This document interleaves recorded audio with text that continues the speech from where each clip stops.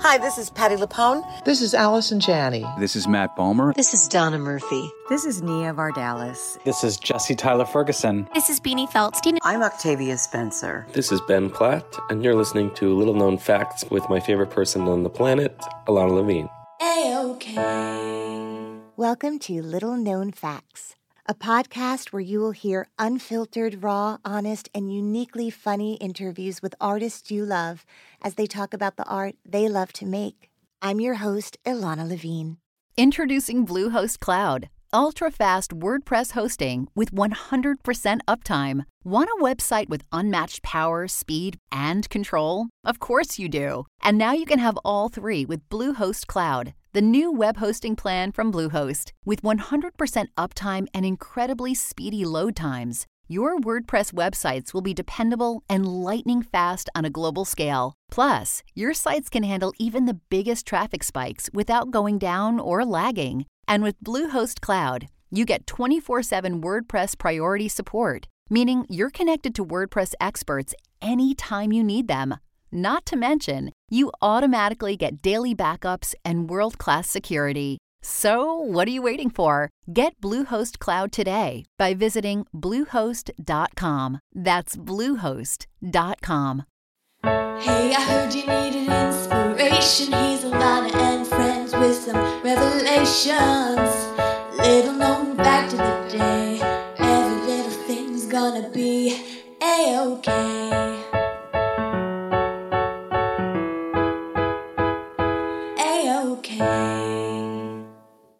Little known fact about my guest today, she truly is American theater royalty. And also, because she got the flu, I made my Broadway debut. Welcome the extraordinarily talented, award-winning actress Kate Burton to the podcast. A-OK.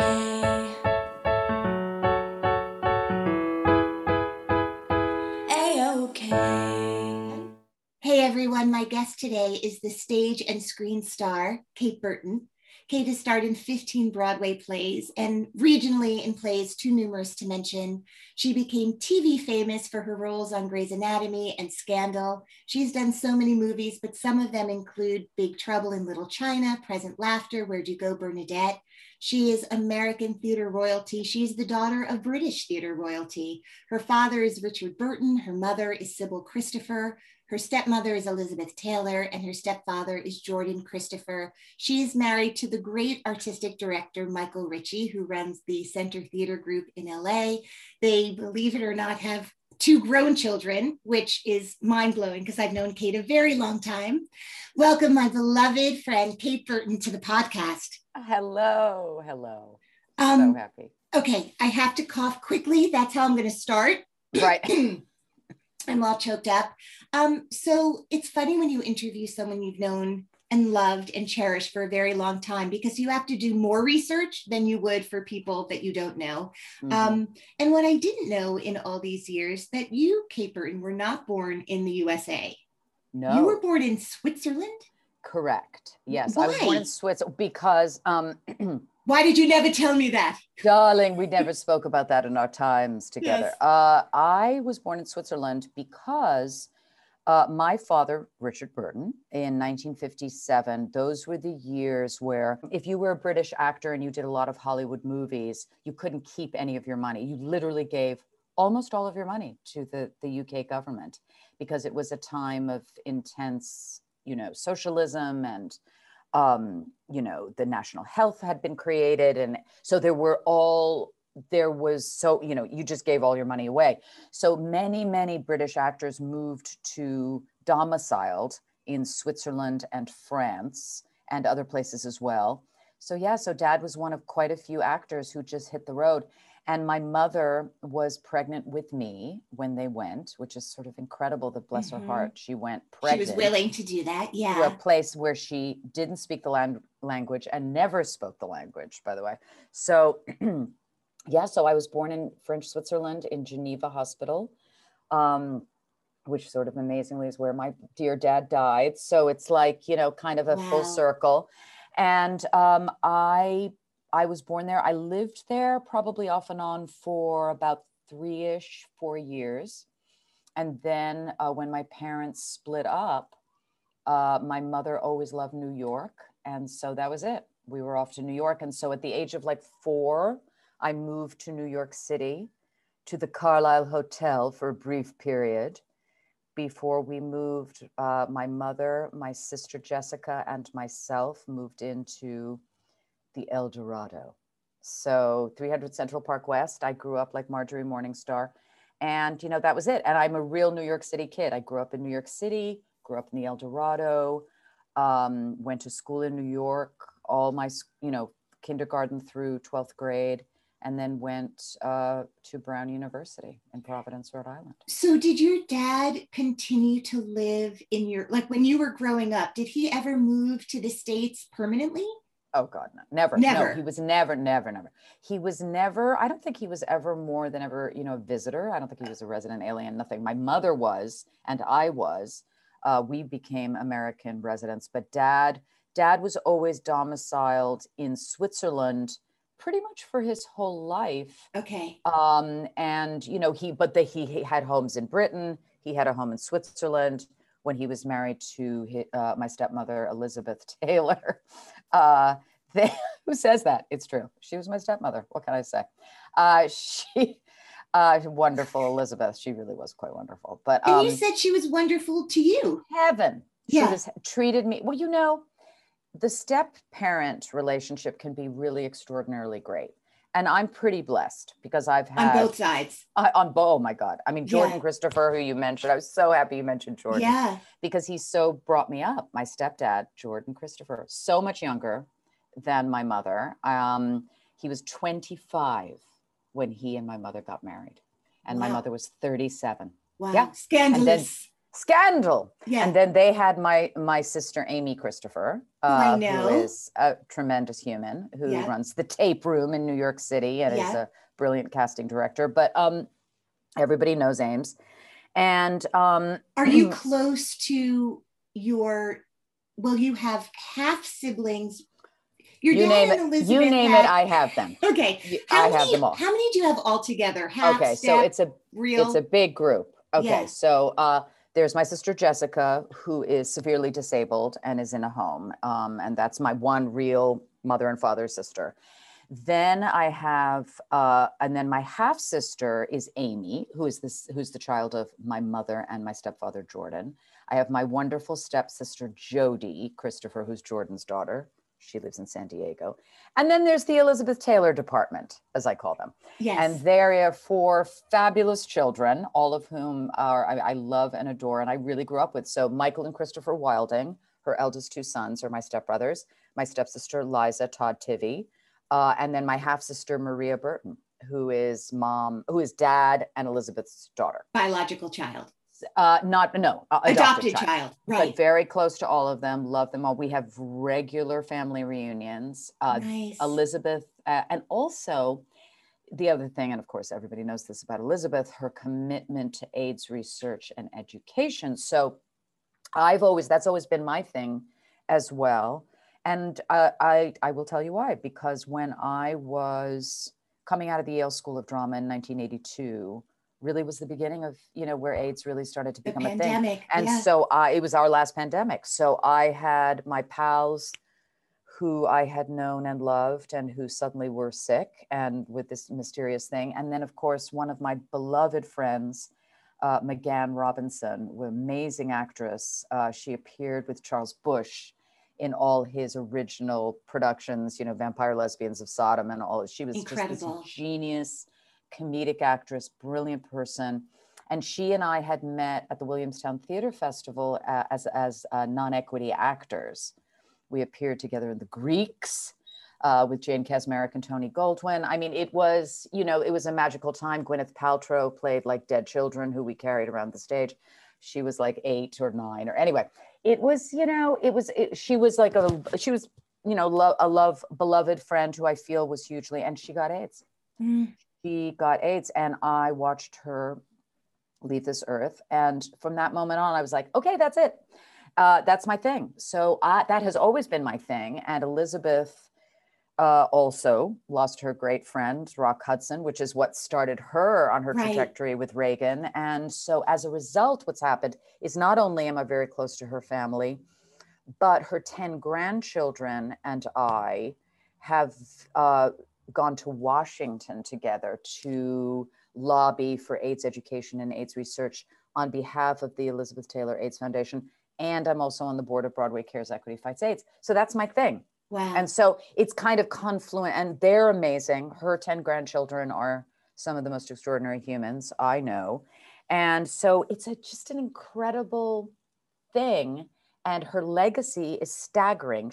She was always like one of the greatest, but what she has done in terms of helping that cause is off the chart. It's amazing that you say that, because in my conversation with Judith Light on this podcast, she talks about how when she found herself, even before she had a large megaphone and platform, it was really Elizabeth Taylor and her taking it on, and her sort of going, wow, I'm not Elizabeth Taylor, but sort of, this is what you can do. And if you have a voice, you can use it. And as you get more jobs and your voice gets louder, and this is going to be my thing. You just really do, once you find that thing, whatever it is that really, that you must get behind, it's just such a clear moment. And I've been so very, gratified. And I always say to Tom Viola at Broadway Cares Equity Fights AIDS, kick me off the board anytime, kick me off the board anytime. And he goes, I don't want to kick you off the board. I'm like, no, you can.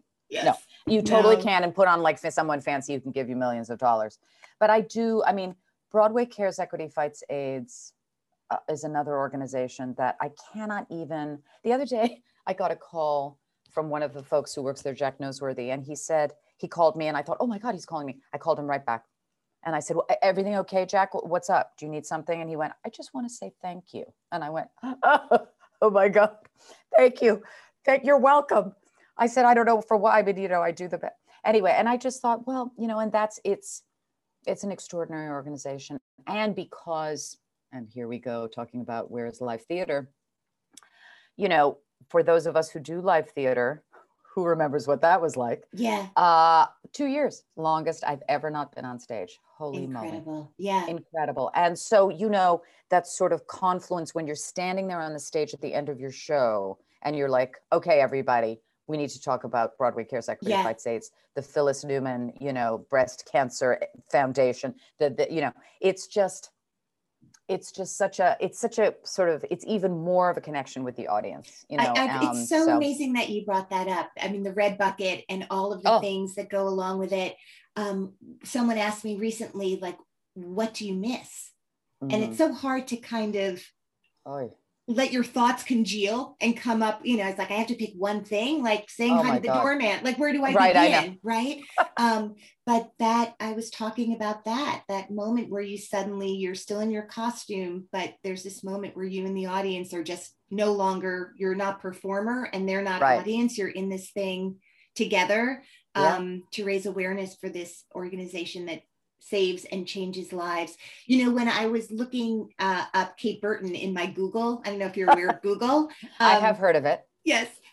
There are all these incredibly beautiful pictures of you as a very young person with your dad and Elizabeth Taylor in the theater, right? Like snaps of you. We're seeing Mame. I think it's Mame. Yeah, no, who was it? Who was with Angela Lansbury? We're seeing Mame. I think that was, there's photographs of us going to the theater. Okay. And all a zillion photographs, and you're the cutest. But I really thought, we were talking about Laura Linney beforehand and different people who, Talia Balsam, all these people, it was the family business, right? Yeah. And so some people really run toward it and some people really run away from it. Your parents in particular, although there's the Hollywood aspect of it, were born and raised and fed on theater. That was always there. Totally. They never moved away from that. So obviously, both because it's what your family did and it's what they truly loved, your exposure to it started at a very young age. Right. But you also saw, this is what a really fancy career looks like. This is what a not so fancy career look. No, I grew up with my stepdad, who had been in a band when he met my mom. And I mean, what I grew up with was, I grew up with a working actor. Right. Who was doing Jordan's career was actually pretty remarkable. He took over on Broadway quite a bit. He did a couple of shows on Broadway, and he did a lot of television. He was a very handsome human. My mother happened to marry two extremely handsome humans. And she says, looks don't matter to me. And I'm like, really, Mom? Because I'm shocked. Because your husbands are two of the most handsome people I've ever seen, by the way. So anyway. So is yours, by the way. Speaking of. He said, yes. He's my angel. I haven't seen him in so long, I barely remember what he looks like. I saw a picture of him. He looks very handsome. He looks good. Good. I'll look at that picture. Yeah. So, growing up with a working actor, and then on the juxtaposition, and then on the other side, having my dad being, Richard Burton, and it's sort of it is a really interesting thing, because by the time I was really cognizant of him, he was already a very major actor, a Hollywood star. But, when I was, 5, 6, 7 years old, he was already such a huge Hollywood star. And the theater part of his life was not really that part of his life. Right. It was occasionally later on when I was older and he was older, and when I was deciding to become an actor. Right. But the truth of it is, when I went to Brown University in 1975, I had no desire whatsoever to be an actor. So that did not happen for me until my senior year at Brown. And it was only because I randomly happened to visit ACT summer school with my great friend Nancy Carlin, who was at Brown with me, and her mother Joy Carlin had founded ACT. She was one of the original founders, and I stayed with them in Northern California and went with her to class, and I was like, and I'd always done plays in school, a lot of plays at Brown. A lot of plays in high school at UNIS, United Nations School in New York. So you weren't afraid in an unprofessional setting, a non-professional setting, I should say, as Kate Burton, to do a play? I was not afraid to do a play. Those times that we did plays in high school, come on, they were some of the greatest experiences we'll ever have. Right. And so the purity of that experience, the conviviality, the backstage, the onstage, the rehearsal, the performance, that was all something that I loved and enjoyed, and I grew up with it. Right. I grew up with it. My mother, of all the group, the theatrical group, and all my four parents, the circus. My mother was the one who loved theater the most, and she became the artistic director of the Bay Street Theater in Sag Harbor with Emma Walton and Stephen Hamilton. And the truth of it is, she loved it. She loved going to the theater. For her was the greatest thing, but she didn't love, as an actor, she went to Lambda. She met my dad on a movie when she was 19, and they got married. Okay. Incredible. So the truth of it is, she didn't love acting, but she loved theater. She she loved rehearsing. She loved backstage. She didn't love being on the stage. Once your dad started working, she was content not doing it. She said, let him be the one. And I will just be his incredible, helpmate. Yeah. And she was. And she was. And so they, she was on call. She was on call for the first, they were together for 14 years.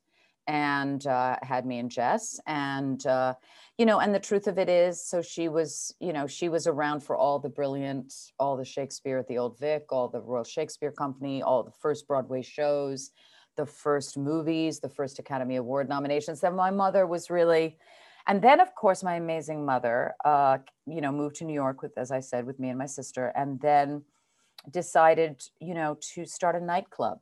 Because, that's the thing you do.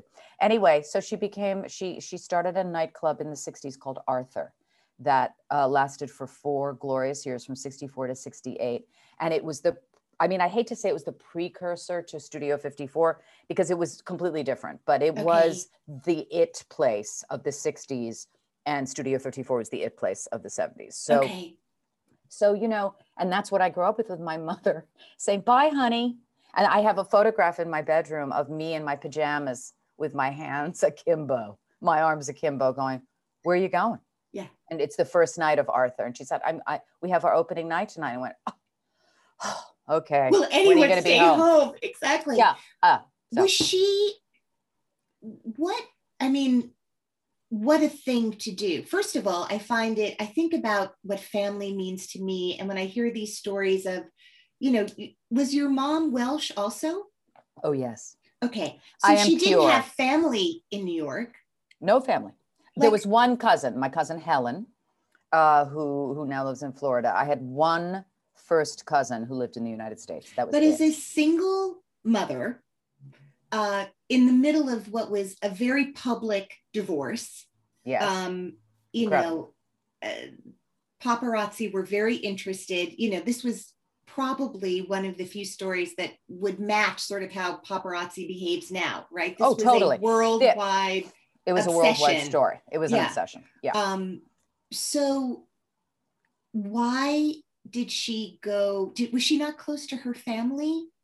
She was very close to her family, but she always, my mother was a real maverick always. And I think as a little girl, even in her family, she was a real maverick. She came from South Wales, from the Rhondda Valley, which is near Cardiff. And she was the one who wanted, all the rest of them went to college and became teachers. Actually, almost all her siblings became teachers. And she was like off to drama school.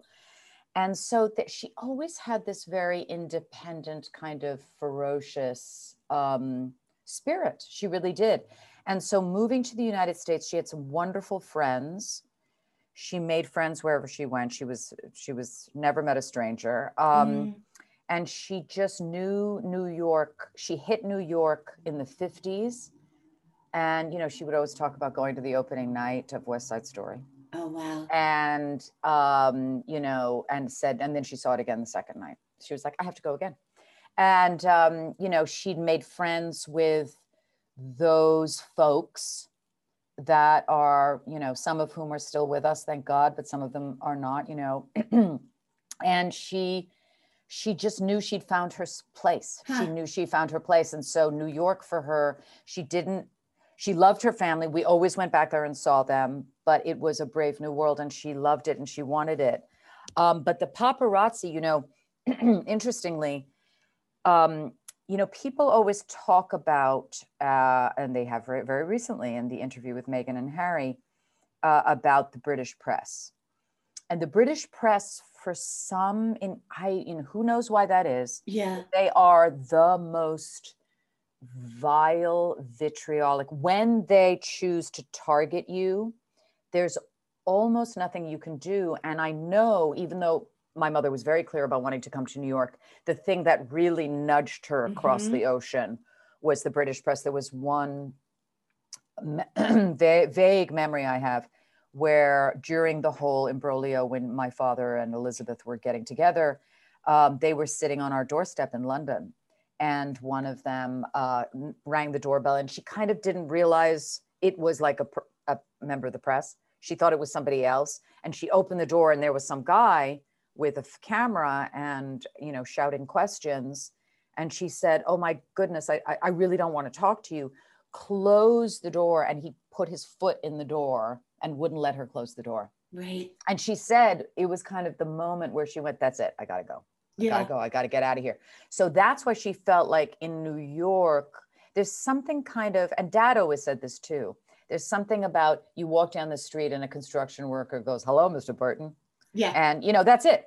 Yeah. Keep going. Because in New York, it's a small, it's a big city, but it's a small, Manhattan is kind of a small thing. And, it's just, you see Kirk Douglas and George C. Scott and Maureen Stapleton and Elizabeth Taylor and Colleen Dewhurst, you'll see all these people, these luminaries walking around and they're there with their newspaper and their cup of coffee, smoking a cigarette. Yeah. And so and they're living their life. And Dad loved that. And Dad loved New York. He loved visiting New York. But Mom, she just was very clear. And she really, she was an incredible, well, it's like listening to Laura talk about her amazing mom. We are very lucky to be brought up with these amazing women, and kind of, and it's the gift that keeps on giving, because I see it in my daughter as well. My daughter had a very, very, both my daughter and my son, Morgan and Charlotte, had a very, very close relationship with my mother. But, so she was extraordinary. And that really was kind of what propelled me. And she was always very, very, when I said to her, my senior year at Brown, oh, I want to be an actress, or I want to go to drama school. Right. That's what I said. Yeah. I said, I'd like to go to drama school. And if I make it through drama school, then we'll know, but maybe I won't even get into drama school. And if I don't get in, then I won't go. And then I'll do something else. Problem solved. Problem solved. Exactly. Yeah. And my father was like, please don't get in. Yeah. He was not supportive. Oh, really? And he wasn't supportive, you know, and it's an interesting thing. And I think there is a difference between women, between actresses and actors. I do think that some actors, not all, but some actors have a very different relationship with their work as an actor, because the life of an actor, and this is particularly for British men, it's sort of not man's work in a way. It requires you to keep your heart open. It requires you to keep part of yourself sort of just alive and open to the world, and, you know, a man's work, and particularly if you're British. And so, you know, it's a very interesting dynamic. And I think actresses know how to weave their work into the fabric of their lives. Right. I think it's like our tapestry. It's like a big painting, and each thing is a dab of paint. And our children, if we're lucky enough to have them, are just these huge, enormous, many, many dabs of paint. And ultimately, like, we're able to do our work as actors and be mothers and do other things. And we're able to just, it makes sense to us. We know how to do it. When you were saying, I just want to follow the stream of consciousness that just happened in terms of you explaining that. When you say particularly in Britain, meaning there's a for a second, I thought what you were saying, Ken Olin once told a story about, like, he wanted to stop acting and became a director because something about his kid going like, well, you go to work and your job is to get makeup put on you, right? Like, there was something, he's like, something terrifying. No. I mean, like, after the makeup chair. Right, exactly. I actually have to do some other stuff. But were you saying, like, there's a stigma about, like, what is man's work and that artists are considered? I didn't really understand what you meant. Certainly for my father's generation. Yes. Tell me about that. For my father's generation, the notion of, you know, my father was born in 1925. Okay. So I think, you know, he came of age, you know, in 1945, he was 20. And in 1955, he was 30. And so I think when he, you know, it was just the notion of, it's not a real job. I mean, having said that, I mean, look at the actors that have come out of the empire of the stage. Great Britain. Yeah. The world's greatest actor. Or every American TV show, the star is actually. And that's another person. That's another episode. We'll talk about that. Yeah. But no, it is, I think there was a time where it was not theoretically considered to be a real job. It's, you know, like you say, Ken Olin talking about his kids, saying, Daddy, do you go to work to have makeup put on? And I do remember as a child, by the way, sitting in Dad's, you know, trailer and watching him have makeup put on. And, you know, that's how I grew up, because that was what my dad did. Yeah. And I never thought, oh, what a stupid job. I just thought, wow, okay. And mostly my experience of it was sitting in his trailer, reading my book as he was having his makeup put on, eating, you know, the snacks. Right. Always the snacks from craft service. Yeah. Always the biggest reward of anything. And forget the paycheck. Forget the paycheck. What do you got to eat? And, you know, do you want to go to craft service? Anyway, so yeah, and I just thought, I didn't know. And then I would watch, you know, because I didn't, as I say, my dad wasn't on the stage when I was a kid. So I would watch him make movies. And of course, you know, if you make a movie, it's all little snip, snip, snip. It's little bits. So it'll be like 3 or 4 lines and he's standing there and the camera's on him and he says it 3 or 4 times. And then, you know, they take a break and then they move the camera around and then they do other things. And I remember just being like, oh, you know, yawning. It's endless. Yeah. Yawning, and who cares? And why would anybody want to do this? Like, it's cute that he likes this, but I don't get it. Having said that, now that I remember not even realizing until I was in the practice with Cameron Manheim, my beloved. And I was sitting on the set of the practice in which I played DA Susan Alexander. Yes. And by the way, so many lawyers have I played. Lawyers, secretaries of state, vice presidents. Yes. Anyway, and I was sitting on the set. I was sitting in a little chair and I was drinking my little coffee and I was looking at my lines and I was doing whatever. And I thought, I so enjoy this. I love this. I love being in front of the camera, but I love all the sort of in between bits. Yeah. Video Village. Video Village. And I Yeah, thought, it's why homey. the hell do it didn't even occur to me. It was like, why do I love this so much? And then I went, because you grew up with it. It was like, oh my God, that's right. Oh yeah, of course. Yeah, Dad was an actor. Yeah, he was pretty famous. He was a pretty great actor. Forget about famous. Yeah, but the fame thing. Okay. So then the fame thing is an interesting thing because it is one thing to be an actor. And it's another thing I would, to be a very, very, very, very, very, very famous actor. And, that's what because as you said at the beginning of our conversation, I had working actor at home, Jordan, one of the world's most famous actors, Dad. So, and then Elizabeth, by the way, as an added attraction. So, I watched that. I also, my mother's great friends were all actresses. Mm-hmm. And two of her best friends were two of the wildest women you'll ever know. And that was Tammy Grimes, the mother of Amanda Plummer, and Rachel Roberts, who was a great Welsh actress who was married to Rex Harrison for a brief mad period of time. And she was she was not kind of, she was a brilliant actress who was a troubled person. Okay. And so those were the two actresses that I really grew up with. Yeah. And so I thought, I'm not like them. Right. I'm down to earth. Yeah. I'm like, I'm just, that's crazy. So that's another reason why I was like, oh, acting's so stupid. I knew I liked to act. I mean, acting was so much fun, high school, college. But, it wasn't until my time, the great thing about drama school, 3 years at the Yale School of Drama, and the thing about when you go to one of these places, you're going with some of the greatest actors who will ever live. Yeah. I was there with Tony Shalhoub, Frances McDormand, John Turturro, Jane Kasmerick. These are mercurial, original actors. Angela Bassett, and so these are the people you're going to school with. And you're not sitting there in your class and going, who in this class is going to get Tony nominations? Who in this class is going to win 2 Oscars? Actually, to be honest, the first year of Yale, I probably would have said, yeah, it might be Fran. Mm-hmm. And you would have been right. And I would have been right. I said to her, at this rate, you need to win another Oscar when you're 80. Because it's 40, 60, 80. Yeah. Yeah. But that's the thing. And it's, and it's that thing. So the beautiful thing about development is you need to have the time to develop into an actor. Yeah. And I really did have that time to develop into an actor at Yale. And then I was blessed to work immediately out of Yale.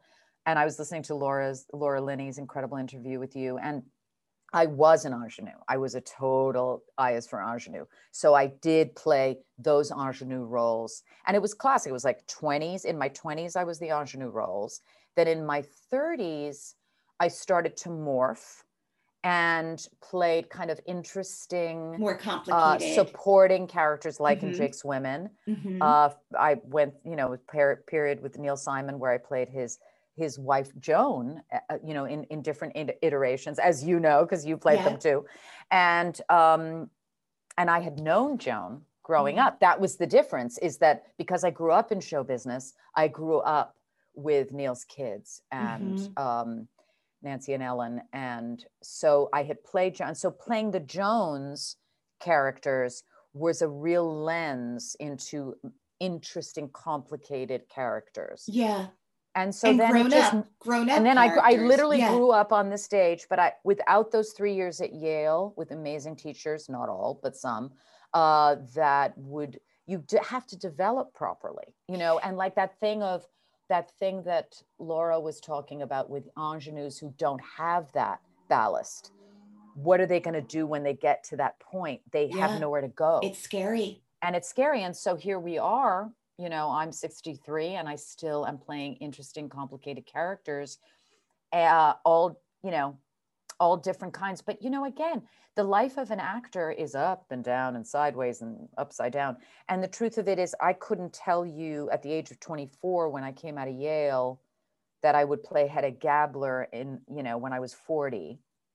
And then I would play Ellis Gray in Grey's Anatomy and Sally Langston in Scandal when I was in my late 40s and early 50s. And that I'm still, I feel I never take any job that I get for granted. And I completely know that I always have to work as if I'm starting from scratch. There's no like, oh, I can rest on my laurels, smoking a cigarette, drinking a martini. No, I'm always learning stuff. I'm always finding new things. And, you know, it's exhausting and I don't have the stamina I once did. I realized yesterday. When that alarm went off. When that alarm, well, that's why I said I'm always up at 6 because at this age you have to stay. I get up at 6 every day because of the days where I shoot. Yeah. Then that thing of having to keep your stamina going from 6 a.m. in the morning to probably for 12 hours. Yeah. You might, and on Monday and Tuesday, I'm in every scene. And that is weird. That doesn't happen very often. So I have to say, but that's great that you're in every scene. Yes. Kate Burton. Is it? Is it great? I don't know. Yeah. Okay. Can't we spread it out a little bit? All those young people in the show. As the woman who comes to tidy up your hotel room, Kate Hudson. Thinks I'm Kate Hudson. Thank you, Miss Hudson. I was like, wow, why does she think I'm Kate Hudson? First of all, she's seen me, by the way. Actresses. She's actually seen me. It's all actresses called Kate or Kate Hudson. Yeah. Well, that's how I will introduce this episode. How do you learn lines differently than you used to learn lines? I think so, yes. I definitely give myself more time. I mean, now I have I've been learning. Oh, and by the way, thanks to COVID. Yeah. So, yes. So on our show, Charmed, the show that I'm doing right now, I, in the middle of this, I'm also, by the way, one of the little known facts about me, avid skier. I'm an avid skier.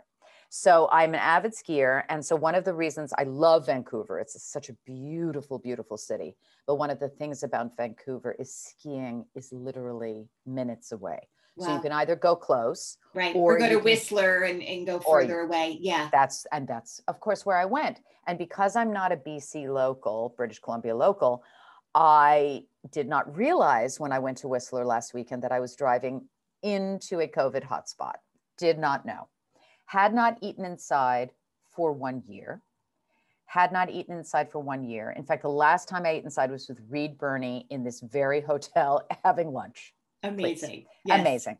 And so I went skiing. By the way, Reed Birney, any chance to hear his name, he's going to be so happy that you just mentioned Reed Birney. Let's say it again. Reed Birney. Tony Award winning Reed Birney. Tony Award winning, my darling. Yes. Love, love, love. Yes. Anyway, worship. But so I went to COVID. I went to COVID. I went to COVID Mountain. Yes. And I was skiing and it was very intense. There were whiteouts and I was fearful. I was like, Jesus, fuck. It was really fearful production when they hear this story. They hate this story. There's a wonderful cameraman on Charm called Andy. And Andy was in the Olympics 3 times for Canada. God. And I said to him, Andy, I got into a whiteout, and he went, oh, that scares the life out of me. And I'm like, no, you're in the Olympics. You do aerials in the Olympics. No.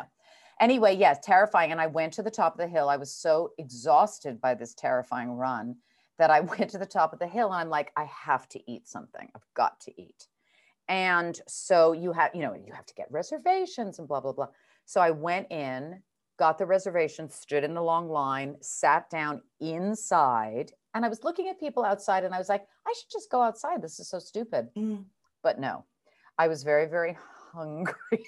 And a little bit cold. And sort of calming down. And so I ate inside for 20 minutes, probably like 15 minutes. I took my mask off And of course, that set everybody into a total blind panic. And I wasn't feeling well on Tuesday. So I got to work and I said, I hate to do this. Yeah. But I'm not feeling well. And I also went to Whistler this weekend and took my mask off. And they were flipped. So for 2 days, snow day, I sat on my couch. Quarantined.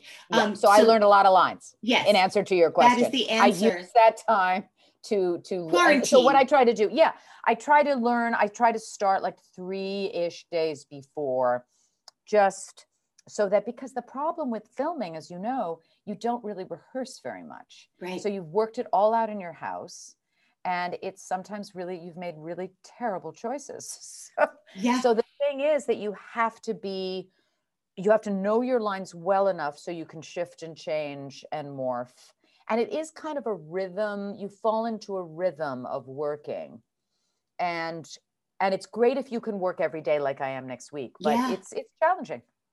When we talk about having not done a play, for as long as you haven't, well, the year of the pandemic, obviously, and the year before that, it's because you were filming so much, which is fantastic. But do you have a play in mind for when things do open up again? And what would it take for you, Kate Burton, to get up on stage and feel safe enough? I mean, you who eats without a mask on Whistler during the height of the pandemic. So maybe you're not the best person to ask. Maybe I'm not that person. Let's talk a little bit about that, like dream role for when things open up again, and what would make you feel safe to do it? That is a very good question. Funnily enough, I was speaking yesterday with the wonderful Rupert Evans, gorgeous English actor who's in Charmed. And we were talking about, he's went to Webber Douglas, and we've always hit it. We've done a lot of wonderful actor. Anyway, he and I were talking about plays we want to do, funnily enough, just yesterday. Good. And I said to him, well, I do know that certain plays are in my future. I know the importance of being earnest is in my future. I know Long Day's Journey into Night is probably in my future. There are other plays that are in my future. And I said, what about the importance of being earnest? And he said, what about the ideal husband? And you see, this is the beautiful thing when you're working in a television or film situation with a theater actor. And invariably, we always have, when I did Where'd You Go, Bernadette with Cate Blanchett, she and I talked about King Lear like the entire time. Right. Between shots. So fun. She said, she said, have you ever seen a good production of King Lear? And I said, yes, I have. I've seen Christopher Plummer. I saw that was one of the greatest things I've ever seen in my whole life. And she said, was there blood? Is what she asked me. And I said, well, yeah, I do remember a little bit of blood. Anyway, but that's Cate Blanchett. Yes. The genius. Yes.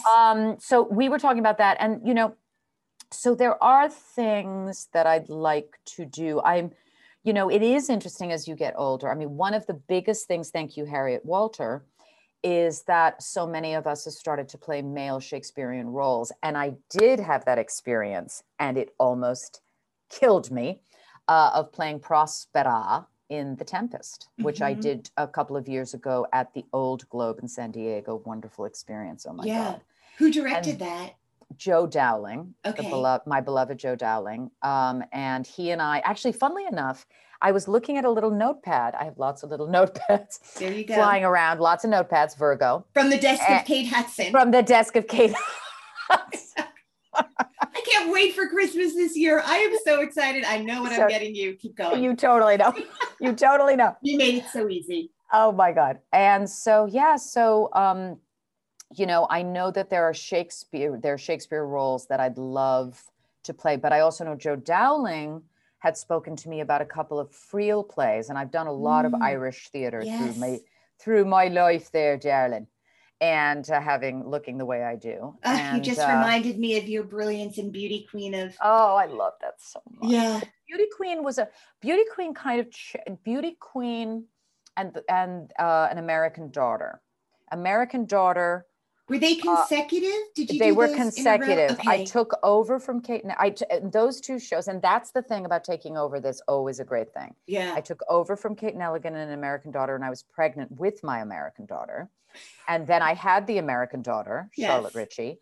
And then right after, in my chubitude, I did the Beauty Queen of Leanan. And the reason I was so excited about that was because I went to see it at the Atlantic Theater Company with before it moved. Maury Mullen. Yeah. And she came on stage and I just had Charlotte and I went, oh my God, I could play this part right now. Yeah. Today. And a dear friend, Gary Hines, directed it, a dear, dear friend, love those women. And basically kind of began my odyssey about how many months it was later. I auditioned for Gary and that was it. And so I developed this relationship with her that was fantastic. And so I did Beauty Queen, and doing An American Daughter and doing Beauty Queen of Leanan made me realize I can play leading actors. Right. I can play leading be ladies. A grown up. Yeah. I was not comfortable playing leading ladies up until that point. It was very rough for me. So you replaced in Beauty Queen. Yes, I replaced Maury Mullen on Broadway. Right. But Gary, who is a woman director, for people who don't know, it's a name that we think of as a guy, but she's an extraordinarily incredible, talented woman. Was she around for you when you were put into that show? That's also an unusual. Were many people replaced at that time? So she came back? There were 3 of us. Okay. So Anna Manahan, who would never have let anybody else play that role. She would have been like biting them. Anyway, love her so much. So Anna was there in that rocking chair. Yes, incredible. I mean, I see it as if it were yesterday. With that hat? Yep. I know, forget it. In fact, when that show started at the Atlantic Theater Company and the lights came up and there was Anna Manahan with that hat on, sitting on stage, I thought, okay.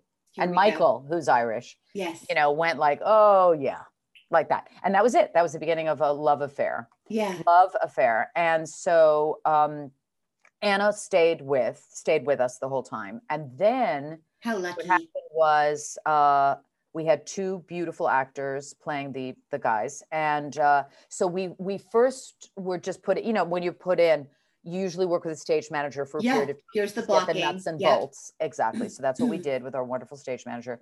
And then in came Mrs. Woman, as Anna always called her. She'll be here soon, Mrs. Woman. And so here she was. And the first what she called the director. Mrs. Woman. Mrs. Woman. Please. Don't get me started on the Irish. So anyway, Mrs. Woman, here she is. So in she came like and Gary is a very short person, but not short, but mighty. Oh my God, she's like a ball of fire. Anyway, in she comes. And the first scene of Beauty Queen of Leanan is one of the hardest scenes I've ever had to do in any play in my life. And it was hard. And she literally, like, I would be picking up the coffee. No. I was like, okay, picking up the plate. No. I was like, okay, stop. Finally, after like everything I did was wrong, I said, Gary, just let me just try to find, anyway, that's how we began. Anyway, I love her so much. And so we did it on Broadway. We did it on Broadway. And that was 3 months, I think. Exhausting. Oh my God. And I had just had a baby. So hello. Right. And I remember the first night after my first performance, I have this very large coffee table in New York. And I literally thought I could lie in my coat, my boots, my hat, and my gloves. And I could lie on the coffee table and fall asleep with all my clothes on with no pillow. Can I ask you something? Because I think it would be interesting, especially for younger like performers. It can be very intimidating to continue to trust your process when a formidable, she may have been short in stature, but mighty.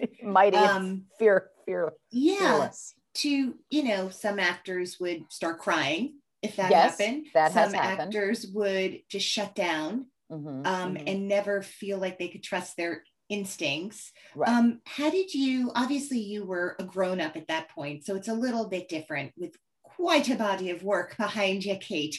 But yes, there, darling. How did you hang in there? Because you got to the point where you actually loved her, as you've described her, and would work with her 1 million times. So, and I did. I have worked with her 1 million times. So how did you kind of go, okay, also just had a baby, hormones are insane. Oh, don't even. And nursing. Right? Like Hello. your shirts have milk spots on them.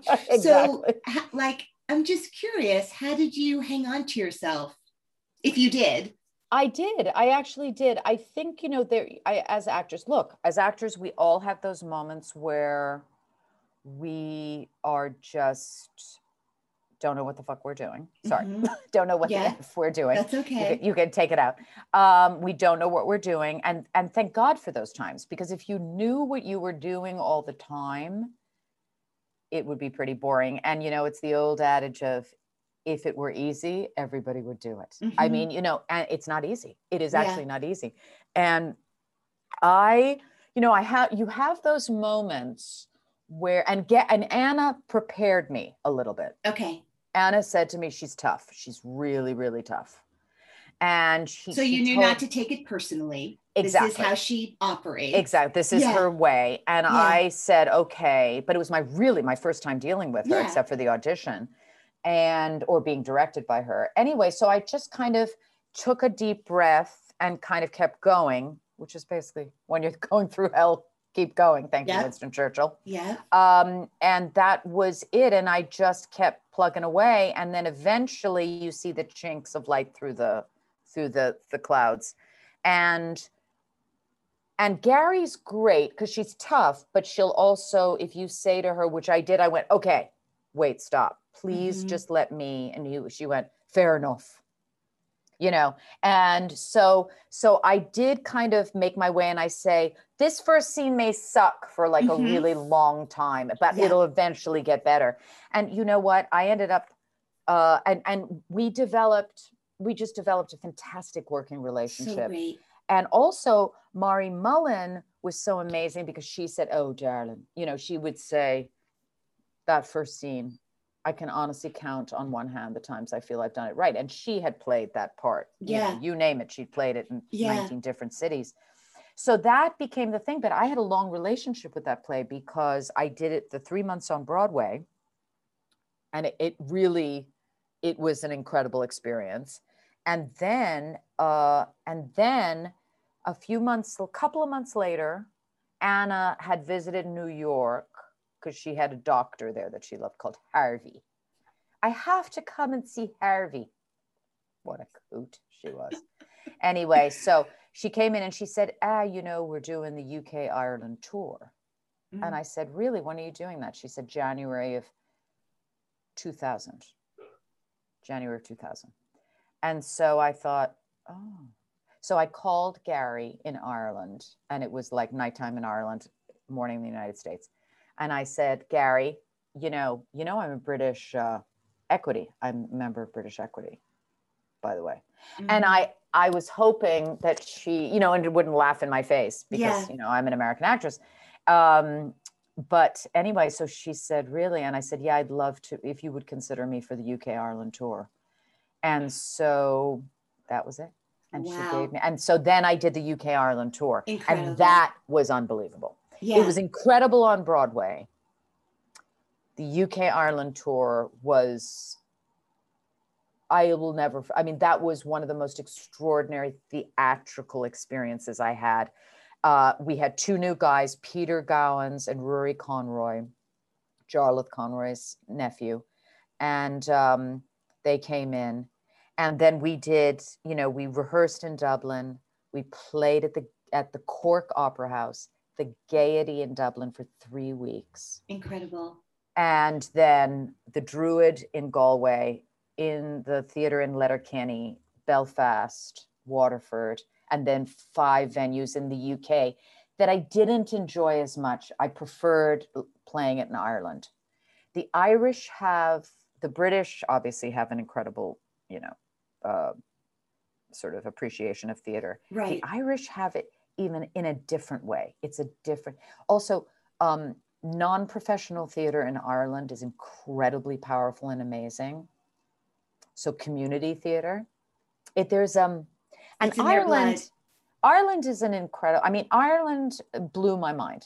And I had never spent that much time there. And, you cannot believe that this tiny little island, what it's produced, 4 Nobel Prize winners in literature. When you go to the Irish Dramatists Museum in Dublin, you realize that all your favorite playwrights Oscar Wilde, Sheridan, they're all Irish. George Bernard Shaw, Irish. Everybody's Irish. And so it's just, and that's why I've always felt drawn to them. I mean, I'm a Celt because I'm Welsh, so I am a Celtic person, but it was an amazing experience. And then after that, I did a West End. I did the West End for the one and only time I've done that. And that was The Three Sisters. Yes. My favorite Incredible. play. Yes. With Kristen Scott Thomas and Doug Hodge and all these amazing people. Hi, I saw you in it. Hi, my name's Alana. Oh my God. Because I was over at the time. And my God, that's right. It was such an incredible, it was incredible. I'm so happy you saw it, Alana. I did. I'm so happy. I'm so happy. I felt so lucky. It was just the most gorgeous production. Amazing experience. I was thinking about how, when I was watching and sort of reviewing and, ended up around, 12 hours later, I'm still watching Grey's Anatomy just to catch up on your stuff. I'm like, thanks, Kate, because the show it's very good. It's very good.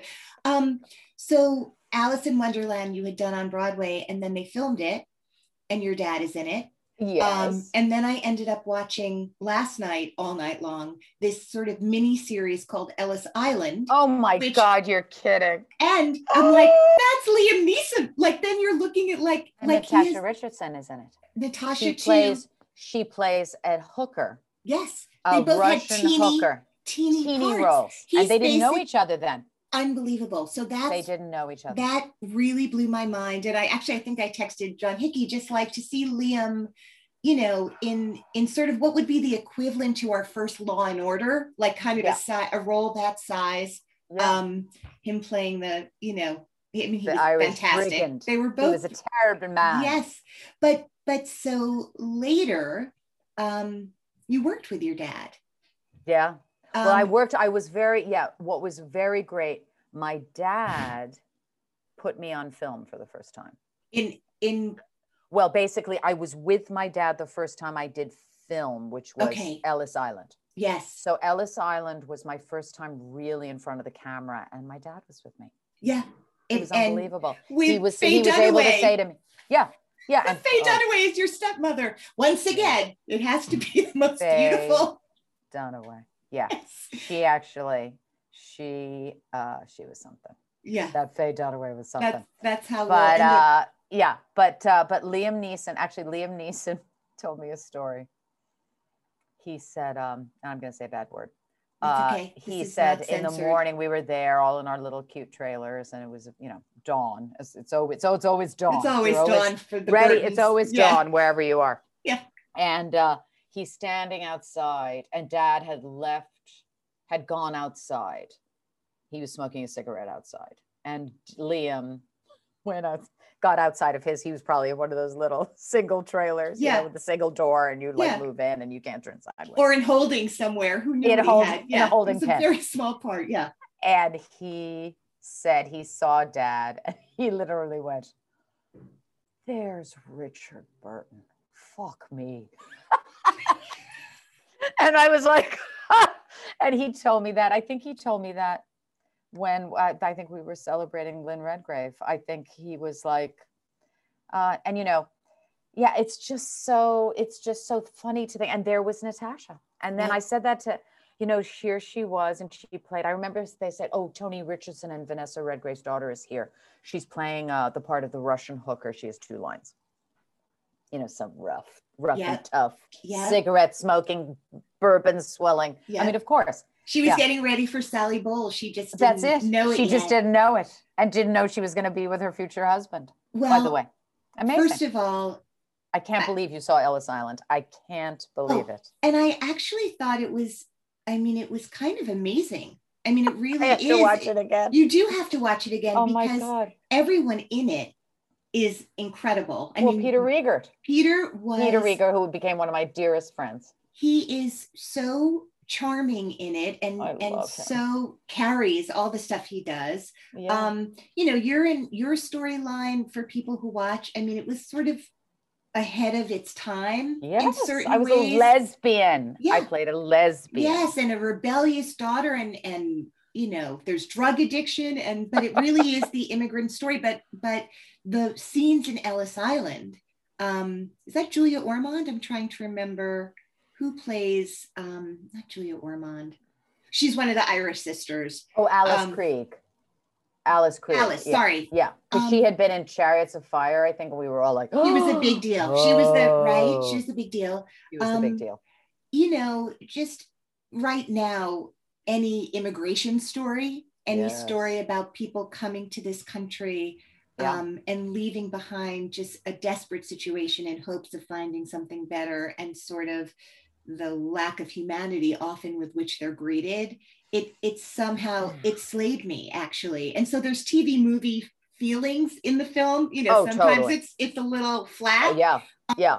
But it actually, and you're fantastic in it, and it moved me to see you, just seeing you with your dad. It was very moving.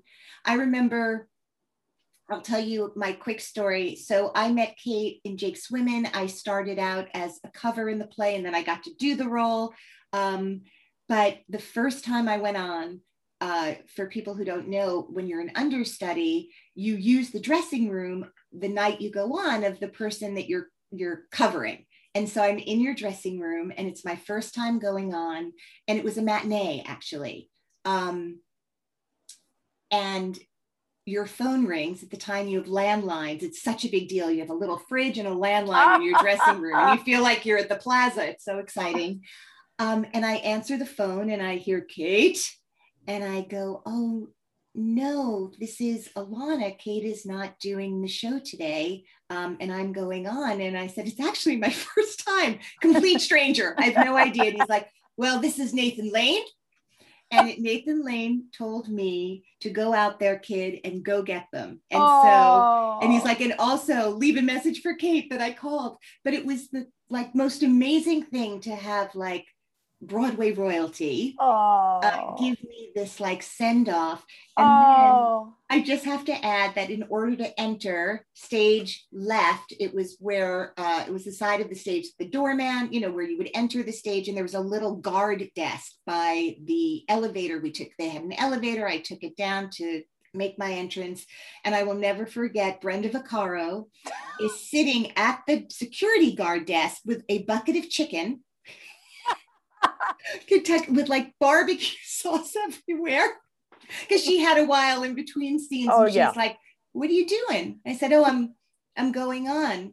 And she said, is this your debut? Because we had all been in North Carolina together. We'd all traveled like a company. So she didn't even realize I hadn't been on before. And I just remember she holds up Guy, her husband, had dropped off some chicken.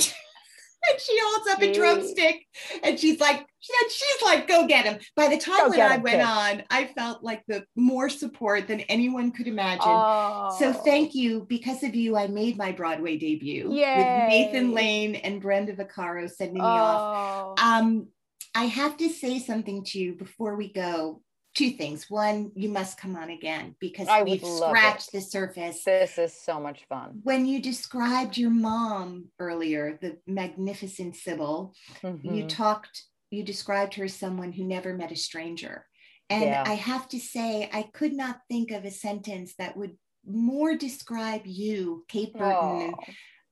From the day I met you, and just watching you in your life, the way you navigate every situation and how you meet people is with the kind of warmth and generosity, and your laugh, the most infectious laugh.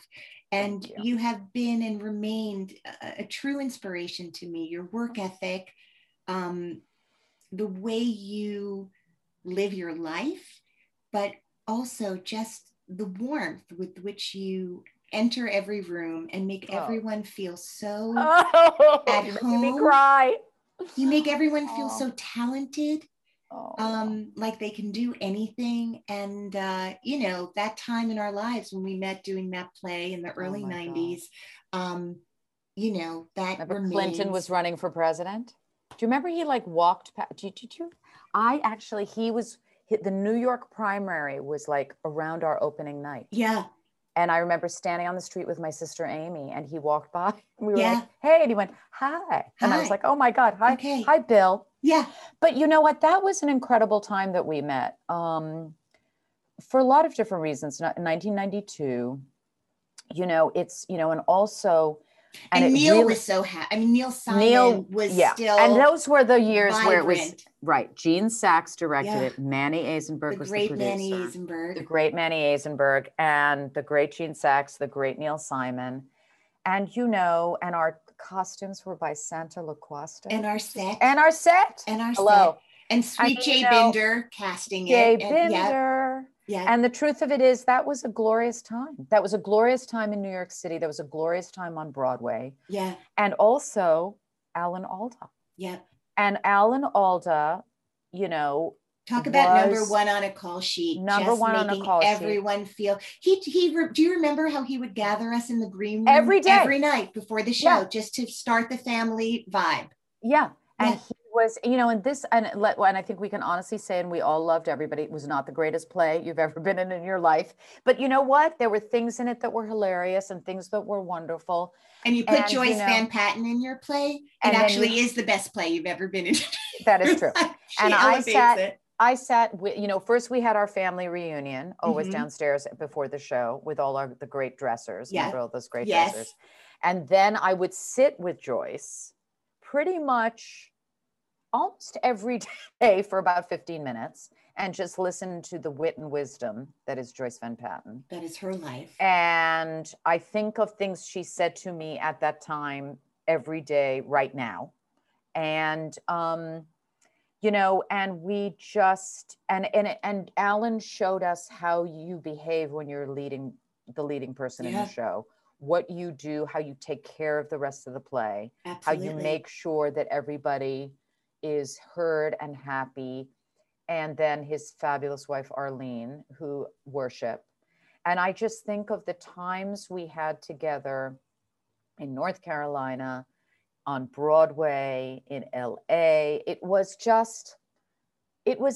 incredible. I mean, it was an incredible experience. And sort of how lucky were we? And that's by the way, the longest run I've ever done. Yeah.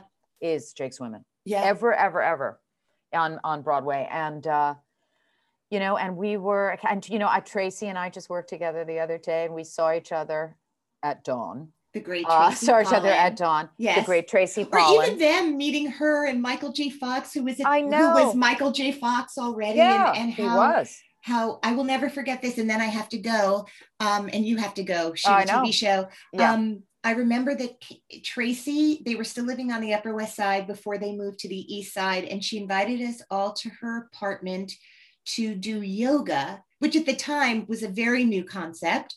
And we walk in and you go, I grew up in this apartment.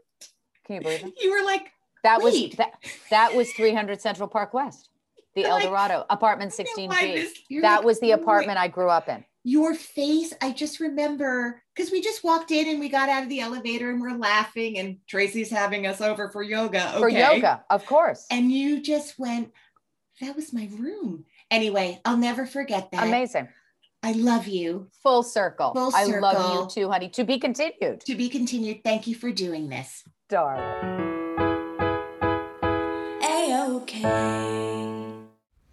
Hey guys, one more thing. Have you been considering contributing to the podcast? Well, I, for one, would be so grateful if you enjoyed this episode or all the hundreds of episodes I've made in the past and all the episodes that are coming to you in the future and want to donate a little something. Just head over to littleknownfactspodcast.com/donations.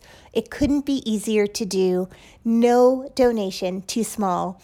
Every donation just filled with gratitude from me. Thank you so much. Have a great day. Until next week. Clouds can make the wind blow. Bugs can make the grass grow. So, there you go. These are little known facts that now you know. The episode was edited by Nicholas Clark. We recorded in New York City. And the Little Known Facts theme song was written and recorded by Georgia Famusa with backups by Caleb Famusa.